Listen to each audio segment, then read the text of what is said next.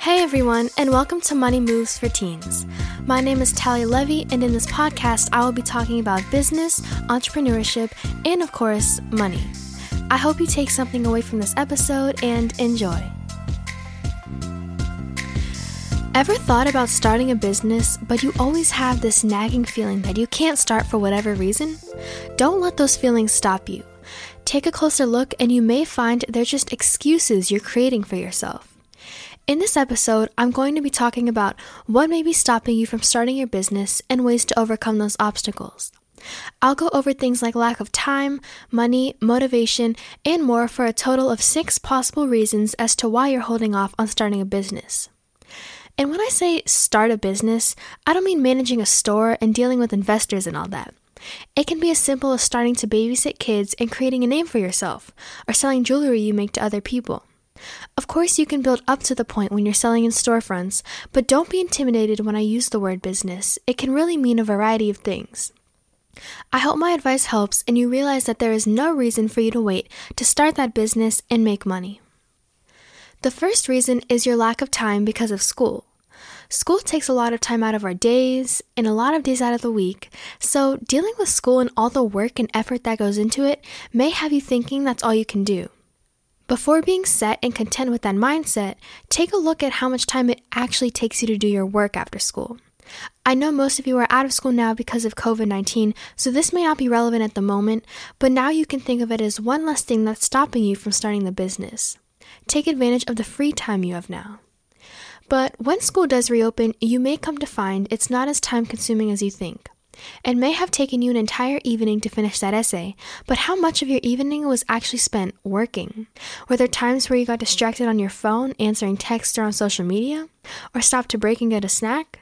With these distractions always popping up, you may find that schoolwork doesn't take as long as you think.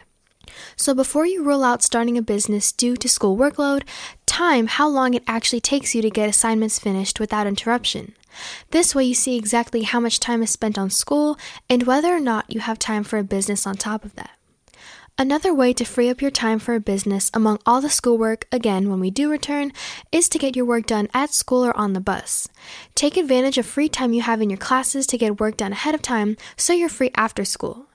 It can be tempting to just pull out your phone and not do anything during your free moments, but if you're motivated to start that business and make money, you have to adapt and take advantage of the time you have to get ahead. The second thing that may be stopping you from starting your business is lack of time because of school sports and extracurriculars. If you're already booked after school for different activities, it would be very difficult to have a business at the same time. You just can't be in 2 places at once. And I'm not going to tell you to choose one over the other, but you should do what makes you happy and what will help you achieve your long-term goals. If you're in an art club looking to build a portfolio for college, keep on doing what you're doing. If you want to play on your school soccer team with hopes of improving to later play travel, continue on your path. Or you may just be doing one of those for fun, but might really want $2,000 saved by the end of the year to help pay for college. In that case, starting the business might be the right move for you. Everyone's situation is different, so look at the big picture to help you decide between continuing with these activities or starting a business. You may have to look at things a little differently if you're in a travel sport. The activities I just mentioned, like the art club or school soccer team, may happen a couple of days out of the school week, but travel sports take much more time and money. You may have after-school practice for hours, several days a week, and tournaments all weekend. Travel is a lot of commitment and may require some more conversation with parents and coaches as to how you want to spend your time with other things like a business. Also, if you only do activities during the school week, you could possibly work on the weekends, but with travel, that might not be an option. If your sport is seasonal, though, you can probably work during your off-season, which would most likely be the best choice, depending on your situation. From my personal experience, I started playing travel softball at the age of 8. My whole life was centered around the sport and it left me little time for anything else. I discontinued at age 11 to try out tutoring math. It was a very hard decision and I learned a lot from playing. I missed my teammates and coaches, but it really opened up a new path for me that would not have been possible without making that decision. I knew I didn't want to play through college, so I wanted to try something new and have different experiences. So there's really no wrong answer when it comes to deciding which way to go, so when thinking about whether to continue with any activities, ask people around you for advice and remember your long-term goals. The third reason is lack of motivation. No one else is going to make you earn money. They're not going to make you get off your phone and go do something. You have to want it for yourself, and if you know that starting a business is right for you, don't let procrastination get in the way of that. A way that can help you become more motivated is to create your own dream board, also called a vision board.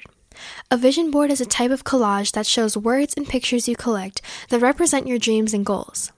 There are many videos and tutorials on the internet that explain how to make a vision board.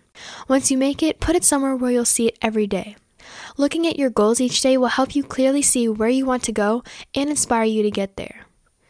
Things that cost money on your board, like a dream car or house, will motivate you to make money of your own to pay for those things. Also, once you make your vision board and your goals are clearly and creatively laid out, write down steps you need to take to achieve those goals.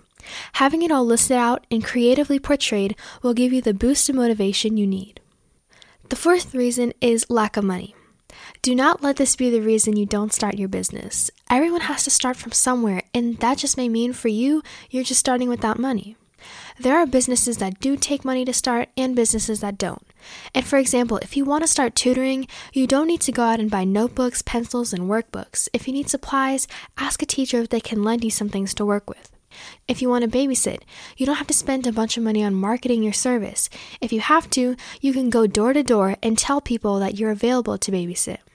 Then, once you start making money, you can invest some of it back into your business. You don't always need to take the traditional route, and don't let lack of money be the reason you don't start. Maybe you want to create jewelry, which will take some money to start. So in the meantime, get a job at the mall or save your birthday money to get the cash you need for materials. It's a process, so consider all your options before you rule anything out. The fifth reason is you're worried about what other people will think of you starting your own business. You might think they don't like what you do or they won't support what you do. Whether that be teachers, adults, or other kids your age, you can't control what they think. You can only really control how their words affect you. If they don't see the point in what you're doing, who cares? You're different and have your own visions and plans for your business. If they can't see that, it's not your problem. In another episode, I'll talk more about the mentality you should have if other people view you different because of what you're doing. Remember, you can't please everyone, and even if there are a few who don't agree with you, you will have many others who support you. Lastly, the sixth reason is you don't know where to start. What's the first step when starting a business? Well, lucky for you, it has been done before, and people have been creating successful businesses for years and years. Learn from those people. Most of this information on how they started is on the internet for anyone to learn from. So do some research and realize you can start small. Not everything has to be full scale all at once. Some websites like entrepreneur.com and fortune.com have some good information on people starting their own businesses. I hope my podcast can also answer some of your questions relating to the topic in future episodes. Put in the effort, write down your goals, and know it can be done. Those were the reasons why you may be hesitant about starting a business, your possible lack of time, motivation, money, confidence, or knowledge. Did any of the claims sound like something you've thought of or said before? I hope my advice helped and switched the excuses mindset into a making money mindset. Thank you so much for listening to this week's episode. I hope you got something out of it, and feel free to reach out to me with any questions through my social media. You can find me on Twitter at MoneyMovesForTeens and on my website at moneymovesforteens.weebly.com. All the links will be in this episode description. I hope to see you next week. Bye!